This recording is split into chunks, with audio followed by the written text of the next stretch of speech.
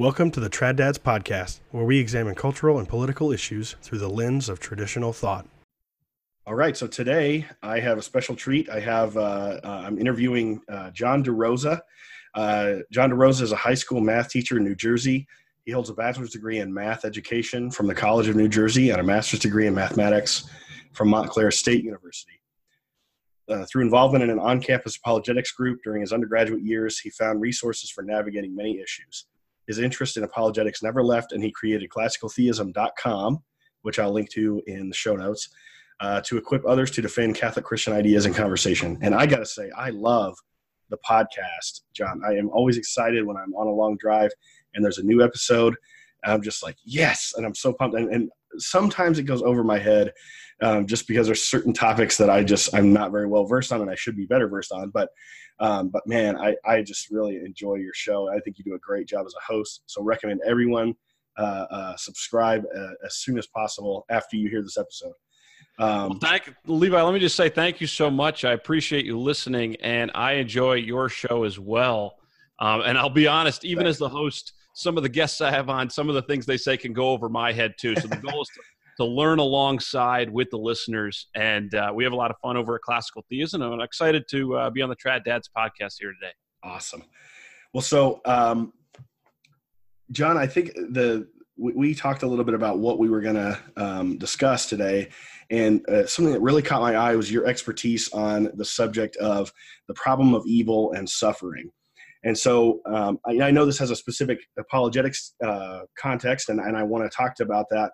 But just to introduce it and see how it's relevant to our material for the listener, we've talked in the past about suffering and about giving things up and how that's important as as a Catholic, as a father, as a husband, as just someone who lives in a very secular, comfort-based society. We're not going to build character, and we're not going to build a future generation of wonderful people without some understanding of suffering and dealing with giving things up. And I as a convert, I love the sort of deep philosophical understanding that Catholicism gives us to the suffering that we have to deal with. And so from an apologetic standpoint, John, what's kind of the overview of this problem of evil and suffering? Sure. Yeah. And I'll just kind of situate it for us, but I want to echo what you're saying, that more so than probably any generation, at this time, we're afraid of suffering. We want to avoid every ounce of pain and discomfort and things like that. And when people are so after comfort, this problem of evil and suffering could almost be more amplified in people's minds. But the general idea is this, that if we believe in God and we say that God is good, that he's powerful, and that he's all-knowing, well, wouldn't he be able to stop the evil if he wanted to? And if he's good, shouldn't he do that? Like, why do we experience all this evil and suffering in the world if we believe in a good God? And I do. I'm a Catholic Christian. You said you're a Catholic convert. So that's kind of the tension here with the problem of evil, but it has many layers to it. There's been 2,000 years of church tradition where we've been tackling this problem in different facets. But just to situate it, what I recommend and what I try to do in conversation with someone, they want to talk about evil and suffering. First, distinguish the intellectual problem from the pastoral, or sometimes called the emotional problem. You kind of got to ask somebody. You don't just want to start giving like glib or cold answers when this person might have gone through a terrible tragedy. So the first recommendation I have, if you're going into a conversation on the problem of evil and suffering, just ask the person, hey, are you coming at this as an intellectual puzzle? Like, you're honestly curious, how can a good God exist if there's also evil? Or are you coming at this, you just had some terrible tragedy in your life, or you're asking for a friend who's going through something terrible, and you're really coming at this as a pastoral and emotional problem? Because the way I'm going to answer those people may be different. Now, it doesn't mean that the intellectual answers and the philosophical answers are bad, just because that wouldn't be the first thing you say to a person who's going through something. I think if you talk to someone who's going through something, we talk about this, I hope to be a father one day. I know you're a father of several children. Our kids are going to go through stuff. Yeah. And, we want to be able to pray with them, to love them in that suffering, and to introduce them to, of course, our Lord and Savior, Jesus Christ. And I think his love is the ultimate answer to the pastoral and emotional problem. But if someone's talking about the intellectual problem, then we want to be able to give good answers as well. We don't just want to say, as a lot of Catholics might, they might just say, oh, well, it's just a mystery. I have no idea. Because if someone has, the teenagers, they ask good questions. I'm a high school teacher. I volunteer confirmation retreats. I've been a volunteer at a confirmation retreat. These are ninth graders. They have good questions, though. And if they have some really good, solid questions, you don't just want to dismiss it with, it's just a mystery. We have no idea. So that's the first thing I would say. Situate it. Is it an intellectual problem? And then is it a pastoral or emotional problem? And then you can go at it from there. But yeah, where do you want me to take this here, Levi? Yeah. So, well, I think maybe we can just start with that more intellectual side and maybe help people kind of understand. Cause for me personally, I think if people understand why, why there can be a good God in the midst of evil and suffering, then I think that helps us understand how we can, when we're going through something. I think there's a connection to be made there, and we have to understand the intellectual stuff first. If there is something going wrong in our life and we're having a difficult time, how do we, if we have that intellectual thing to fall back on, I just feel like it's so much easier for us to make those sacrifices. It's a great point. No, because it's very easy to, just get caught up in the emotions of the moment. But if you have that bedrock, if you've studied these issues before, if you know these, that there are good answers, even if you're not seeing them in the moment, that could definitely help. So, okay, let's tackle it as an intellectual problem first. There's commonly two problems of evil in the literature right now. You'll hear this if you listen to a lot of Catholic or Christian debates and things of that sort. People distinguish inside the intellectual problem. They'll say, hey, are you making a logical problem of evil, or are you giving it as an evidential problem? Are you giving evidence? And the distinction is this. Some people literally think it's logically impossible for there to be a good, powerful, and all-knowing God if evil exists. They're saying it's a literal impossibility. Like those two things can't possibly exist. And we got to distinguish that, and we'll dispel that first. I'll give some answers to that in a second. Distinguish that from the evidential problem. And that's kind of someone who's presenting it as evidence. They're saying, hey, you know what? I agree with you. It's not logically impossible that God exists, but I see it as evidence. I look out. Never thought of it that way, that those are actually two separate things. Yeah, there are two ways of going about it. And I think most people will see that the logical problem can be defeated. So here's one way that you can go about this. And there's so many philosophers who write on this, but I found this helpful. If we believe in a God who gives the gift of free choice to creatures, he gives them free choice to exercise a wide variety of actions, some good and some bad. Most people will acknowledge that this gift of freedom of choice is a good thing. And if he gives this gift and allows creatures to choose not only good things, but bad things, well, then as a result, we're going to see evil in the world. Now, this is not necessarily to endorse all that's been said in the name of what's called the free will defense. Some of your listeners will know that terminology. C.S. Lewis has talked about this.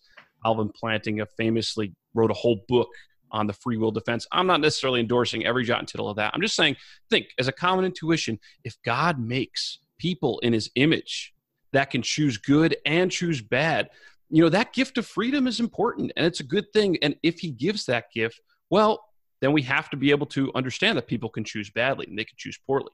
I'll add one thing to that. So that's one thing to answer the intellectual problem of how it's not logically impossible because, possibly God wanted to create these creatures with this freedom of choice for good and for bad.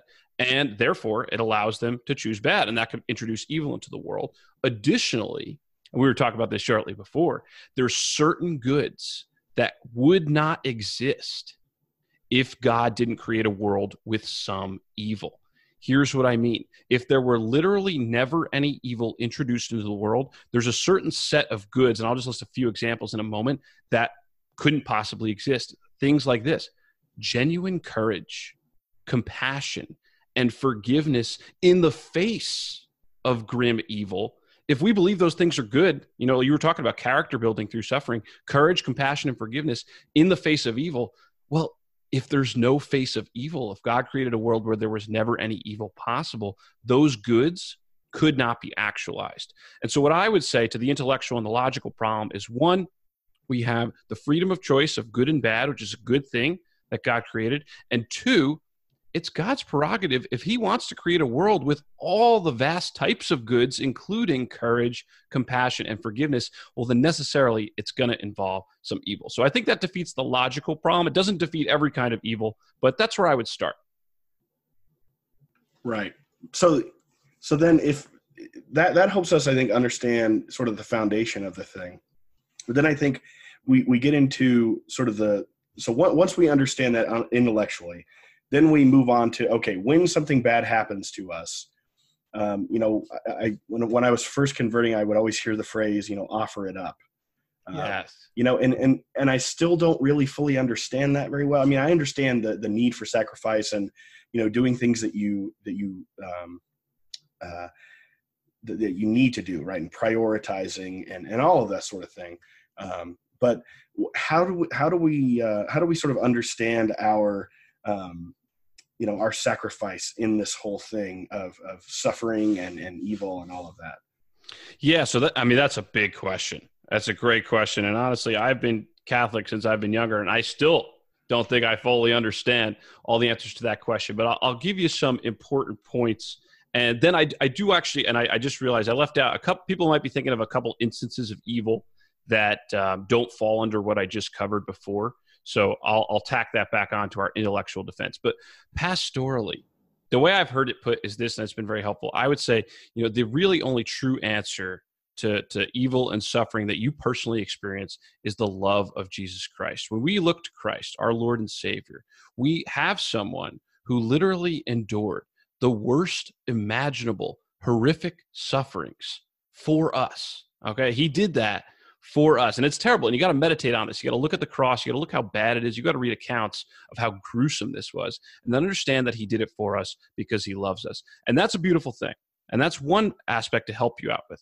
Now, what you're talking about is Christ goes even further in the Catholic tradition, because although Christ endured all of that suffering that, as St. Thomas Aquinas would say, was most fitting, it wasn't necessary that he go to the cross. All right, it wasn't logically necessary, at least in that sense. He didn't have to do it. This wasn't the only way he could have done things. But Aquinas points out that, this is a fitting way. This is the most fitting way that he can show his love for us. But then we look at St. Paul. Okay, we look at St. Paul in Colossians, famous verse, and he says that in our body, we can make up for what is lacking in the sufferings of Christ. Right, this is where the Catholic tradition can be so beautiful. Because wait a minute. I just talked about how Christ endured all those horrendous and absolutely miserable sufferings, but yet St. Paul has the gall to say that there's something lacking in the sufferings of Christ, lacking in the afflictions of Christ. I heard actually a Calvinist preacher one time say that this is almost total heresy, like what St. Paul is saying. But obviously it's not, because it's sacred scripture, inspired by the Holy Spirit. But here's where we can get at from the Catholic tradition. What St. Paul means is that we're going through suffering. I had to ask our priest about this in college because I didn't get it at first. We can literally embrace what we're going through. It's called carrying our cross, and in our minds, okay, and in our hearts, with the intention to unite our suffering to what Jesus did. We want to say, Lord, you suffered, okay, not that so I won't suffer ever, but you suffered so that I too can be a follower of you and can also suffer, and that we, in that prayerful moment of suffering where we're going through something, can actually offer it up. And what that means is that we can try to apply that spiritual suffering that we have as a prayer for someone else, for something else in particular. If we have a particular person in mind, if we have a general intention for more souls that they'll be saved, and we can do this all because Christ did it first and he led the way. So those two aspects, I think, and I could talk more about the intellectual problem all day because it's my bread and butter. It's what I like. But those two aspects of the Catholic view, one, that Christ did it all for us out of love for us, and two, that he led the march so that we can follow in his footsteps and make up for what is lacking. What's lacking, the proper interpretation, is our participation in what Christ has done for us. And we can participate in that. We can suffer along with him and use that suffering as a prayer to help someone else and build up the kingdom. And see, I think that's so interesting, because I so often hear sort of the denial of that concept from a lot of Protestants, really, honestly, because it's this idea that it's like, it's a very Luther kind of thing, right? That well, you don't really have free will, right? You're just doing, everything you do is just crap, like literally. and the only good thing comes from God. And it's like, well, yeah, but you come from God. So, that is a good thing. You're also a good thing, and you have free will. So I like that bit, and I think that makes total sense. And I think it leads into other things too. It leads into,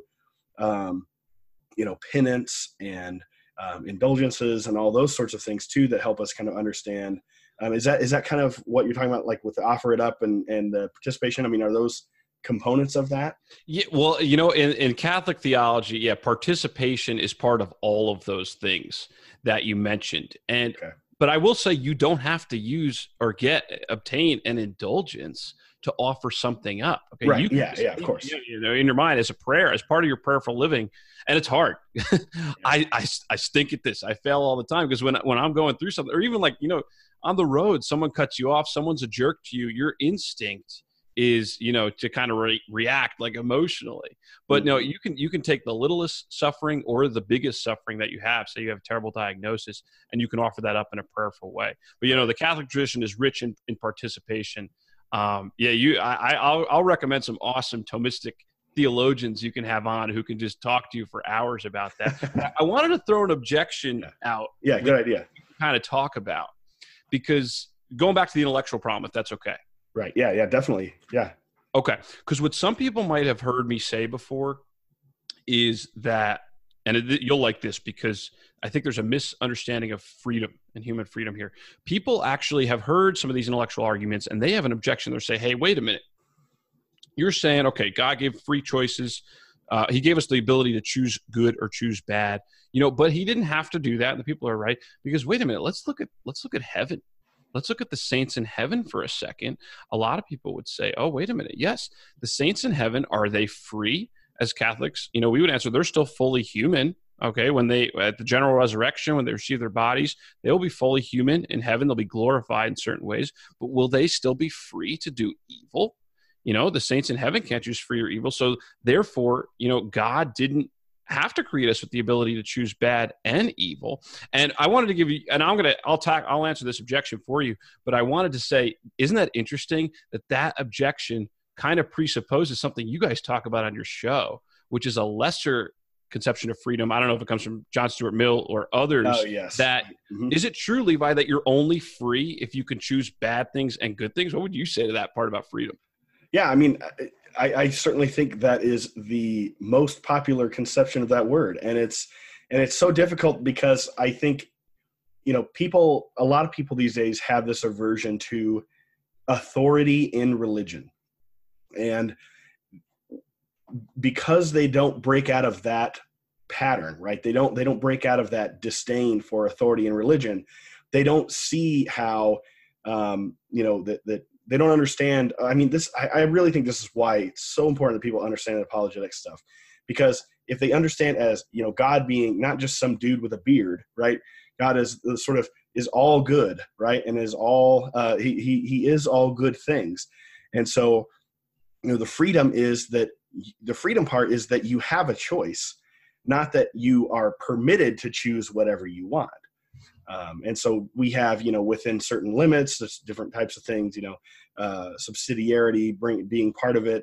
There's either some kind of temporal authority like a government, or there's your family or your community that has a role in guiding you to make the proper choice. And that is freedom. I think that's really important to understand, because people just think freedom is freedom from coercion by authority, and that they could just do whatever they want. Right. It's a negative conception of freedom, philosophically. Yeah. And I've heard you guys talk about that. I've heard Bishop Barron talk about this, that really true freedom of the saints is freedom to choose the good. It's the virtuous freedom to have those habits of mind to choose the good. So what we want to say is, yes, the saints in heaven are free. And they are free in the ultimate sense, because they get to glory in the goodness of God and choose God for all eternity. If we wanted to go a little further into Thomistic theology or philosophy, we would say, how does that make sense though? Are you really sure that they're never going to choose evil? Isn't it possible? Well, not really, because here's how it works. When we make choices, as St. Thomas talks about, we choose them under the guise of the good. And what that means is no one chooses evil like for evil's sake. Even if you try to picture it, you can always analyze the scenario so that you understand maybe this person is seeking pleasure out of the evil. Maybe this person is seeking to satisfy some need, but they're not seeking the evil for the sake of the evil. Okay. Even the sadistic person who does it, they do it because they get pleasure out of the evil. So in Thomas's understanding, the saints in heaven, so we always choose things under the guise of the good. And when we fail, we choose lesser good things than we should have chosen. Okay. We choose them maybe, we choose to overeat. Okay. Or we choose to lie because we want the good of not getting in trouble and hurting our reputation. And that's why we choose to lie. We choose things under the guise of the good. But in heaven, the way it works is that we're beholding God's goodness. We're beholding the beatific vision. And so that all other, lesser goods they're just not rational for us to make that choice. In the presence of God, we can only choose good. So, but we still got to take this back to the intellectual problem because it is a fair objection. And J.L. Mackie, an Australian atheist, very famous, and others have made it that, well, hey, wait a minute. Why didn't God just create heaven right away? Because he could create a world of free creatures that only choose good. And one of the answers I've already given, and then I'll go into another point, is that, yes, we must admit, this is a logical possibility, but God is not obligated to do that, because if he did that, if you're saying he has to do that, that means you're saying he's not allowed to ever create a world with genuine compassion, genuine courage, and genuine forgiveness. And mercy. It goes back to those other goods you were talking about before. Exactly. So it sounds like a weak claim that the atheist is making. They're saying, oh, he could have just made heaven. If you say that he's forced to do that, that means you're saying he's not allowed to create a world with those other goods. And in the Christian tradition, we have never held that, God is obligated to create a world with certain goods, but not others. He can actualize as many goods as he likes. One other category I'll talk about, and I know, I'm sorry, you could shut me up, just interrupt. Well, I want to interrupt one quick thing before you get to that other point. Yeah, go ahead. I was watching a discussion by, I believe, who's the Rome Sweet Home guy? What's his name? Oh, Scott Hahn. Yeah.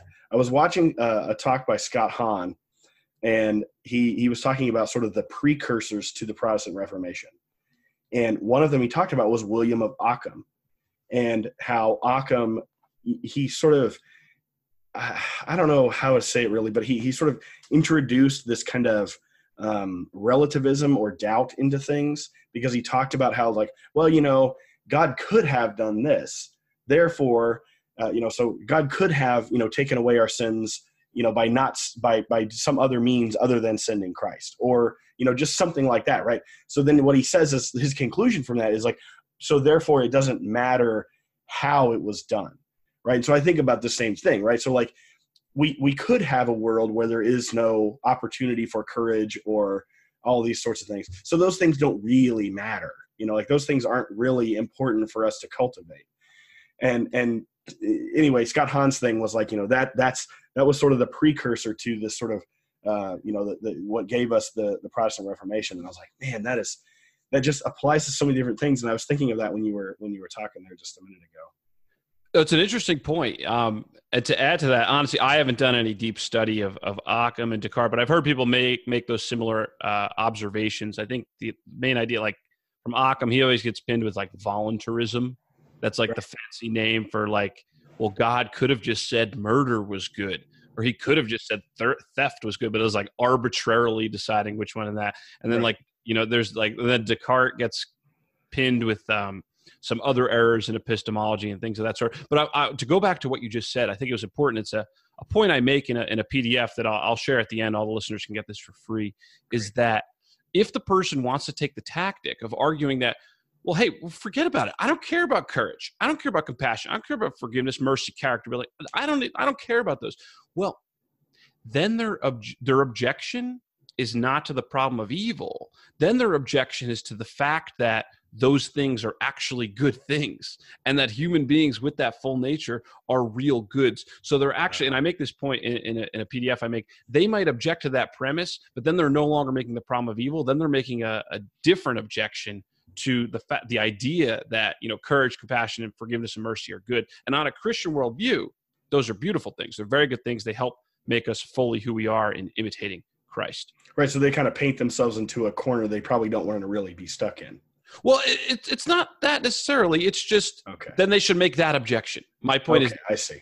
If your objection, and I'll illustrate this in a moment with another point. But if your objection is to other Christian premises, then the fact that God's good and God's evil, well, then you should write out your objection in that way. You can't just say, "Oh, first launching a problem of evil. Well, then I give this defense with these certain goods. Oh, well, then I'm changing my objection to the fact that those aren't real goods." Because on a Christian view, those are real goods. And I can make the point like this because I bet your listeners are thinking of this. They're saying, "Hey, wait a minute, John. You haven't talked about natural evils like disease and natural disasters and other natural evils. These aren't caused by free will, other things of that sort. So what can we say to that?" And I'll just make another point on that, and then feel free. I know with time constraints, we could do whatever we got to do, and you just interrupt me whenever, because sometimes I just can't shut up about this stuff with the philosophy because I think it's so interesting. But what I would say on a Christian view, again, the problem of evil is just not launched in a vacuum. It's launched against us because we say that God is good. We say that he's all-knowing. We say that he's all-powerful, and yet we also say that evil and suffering exist. So what are we going to say about things like natural evils, disease, disasters, and so forth? Well, the main point I want to make is this. On the Christian view, God did not create us, in a fallen world. When he created the first human beings in the garden, and whether you think that came about through evolution or not, that's fine. When, the bodies evolved, if you want to take that route, and then God infused rationality into the first humans, our parents, Adam and Eve, they were given a choice. They were created perfectly. In harmony with God. Their bodies were constituted magnificently. They would have lived forever. That's what we believe. They were given supernatural and preternatural gifts, and they chose against God. They were tempted by the evil one in the garden, and they made a bad choice to separate themselves from God in the garden. They made that radical choice. We call that the fall of Adam and Eve. And therefore, all these natural evils, disasters, disease are part of the cosmic chaos that was ushered in by our first parents making that decision. Now, people will typically say two things to this. Again, they might want to say, "Well, John, I don't believe any of that stuff about Adam and Eve," right? You would think they would say that, right? "I don't believe any of that." Well, again, this is my point. Well, then your objection is with other Christian premises. Your objection is not to the problem of evil. I just gave you an explanation. You're just saying you don't believe in Adam and Eve. And again, when I say Adam and Eve, it doesn't have to be six-day creation in the garden. In the Catholic tradition, we've allowed for a wide range of interpretations of Genesis. We go back to St. Augustine. He didn't read every verse there literally, but there is a historical core that Catholics are not permitted to deviate from the historical core that there were our first parents who did choose against God and did sin. So we believe that. And if your objection is that, well, I don't think that happened, well, okay, but you're making a different objection than the problem of evil and suffering. And the other thing they might say is, well, that was too harsh of a penalty for God to usher in, all these terrible things. He's being too harsh. Well, I don't think so, because what he's doing is illustrating the horrible, horrible result of separating yourself from God. And C.S. Lewis makes the point that evil and suffering is God's megaphone to rouse a deaf world. And we could talk about this more point. Dr. Eleanor Stump makes a good point, but I just want to say that I know it might seem terrible. That's how terrible things are when you're away from God. If you've talked to anybody who's stuck in sin, people who have come out of it, they will say, it was miserable. It was inflicted on ourselves. And so this cosmic chaos that's ushered in with all the disease, all the cancers, all the natural disasters, that's just, God showing us this is how bad things can get when we're separate from him. Right. Yeah. And so it sort of provides an illustration of, why you should shape up kind of thing. Yes. And let me, I'll make another point here, Levi. Feel free. If you want to take this in a different direction, that's fine. No, that's fine. Yeah. No, I know, on the Trad Dad podcast, like I said, I'm not a dad yet. I'm actively hoping for that in the future. I know you have several kids. Dr. Eleanor Stump makes a great point about how suffering can coexist with goodness.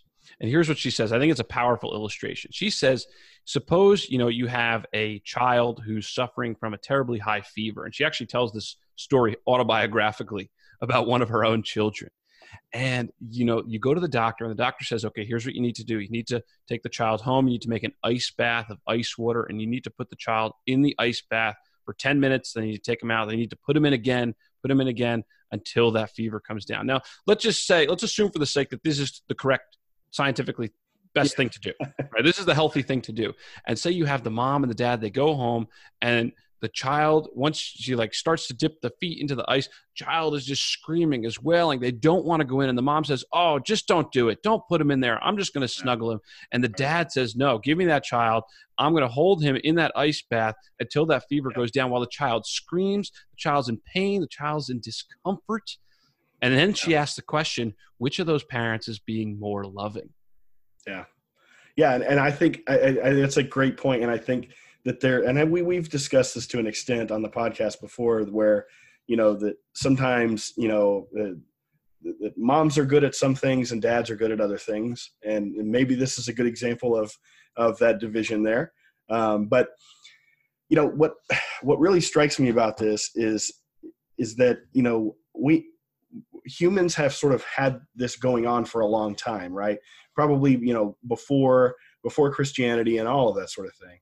And I think what it really, and maybe we'll wrap on this, but it really brings me back to this idea that if somebody has this objection to, sacrifice and suffering, and they don't want to hear anything about, maybe the theological stuff, maybe they just want sort of a purely natural description of how this makes sense.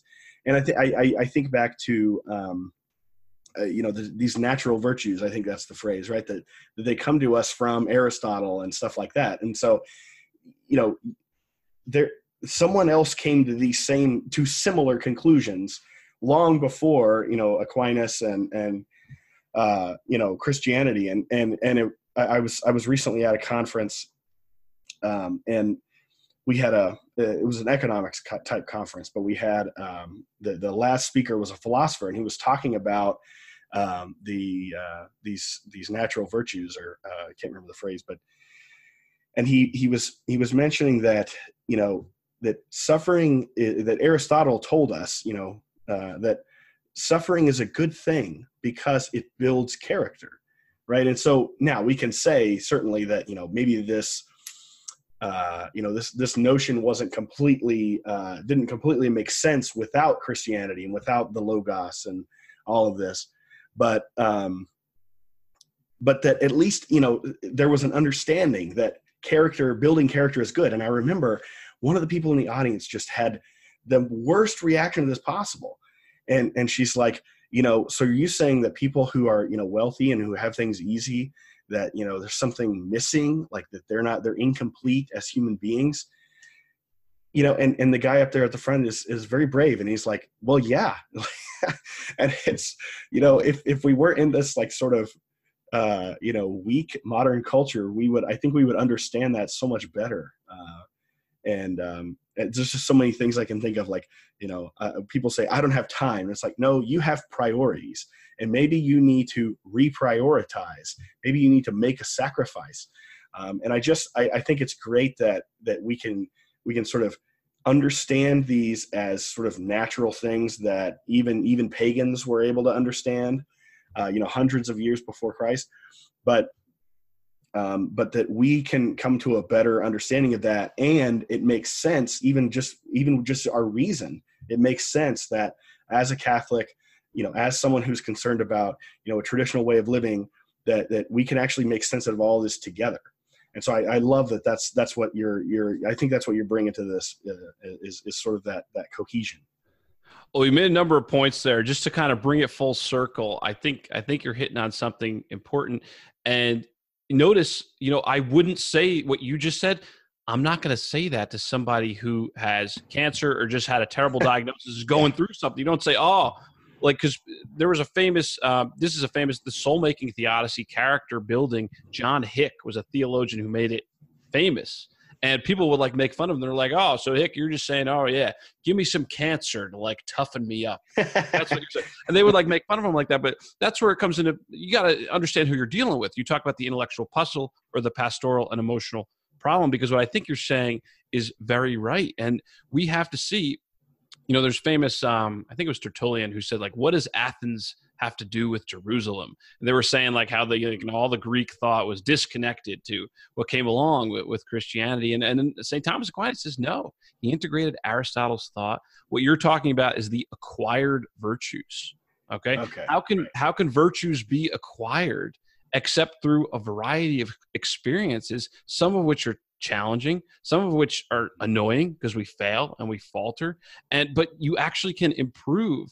Okay. And in Christians, we have the fuller understanding. This is why priests in college used to say Catholic, we understand it as the universal church, but we also understand that word Catholic in the sense of the fullness of the truth. And in our worldview, we have that integration of not just Aristotle's acquired virtues, but God infusing his virtue into us, and we cooperate with grace in those moments of suffering. He can actually make us better, make us holier, make us into saints. And although I suck at it all the time, that's what I want to be. That's what we want to be. He can build us up. He can make us better. And I think those are some great thoughts there, Levi. Well, hey, John, I appreciate you coming on, and hopefully maybe we'll find another way to bring your insights and your wisdom on apologetics into another subject later on. Awesome. Well, can I just say the PDF real quick? I'm sorry to interrupt there. Well, I'm going to link to it, but yeah. Great. If you want it. So I got what we're going through is like, I made a 10-point PDF on how to answer the problem of evil and suffering. You get it at classicaltheism.com/talking points. So if you're interested, or thank you for linking to it, I much appreciate it. Yeah. Great. All right. Well, thanks, John. Thanks. Have a great day. Thanks for listening to the Trad Dads podcast. If you enjoyed our show, please subscribe on your favorite podcast app and consider giving us a 5-star rating on iTunes. It really helps us out.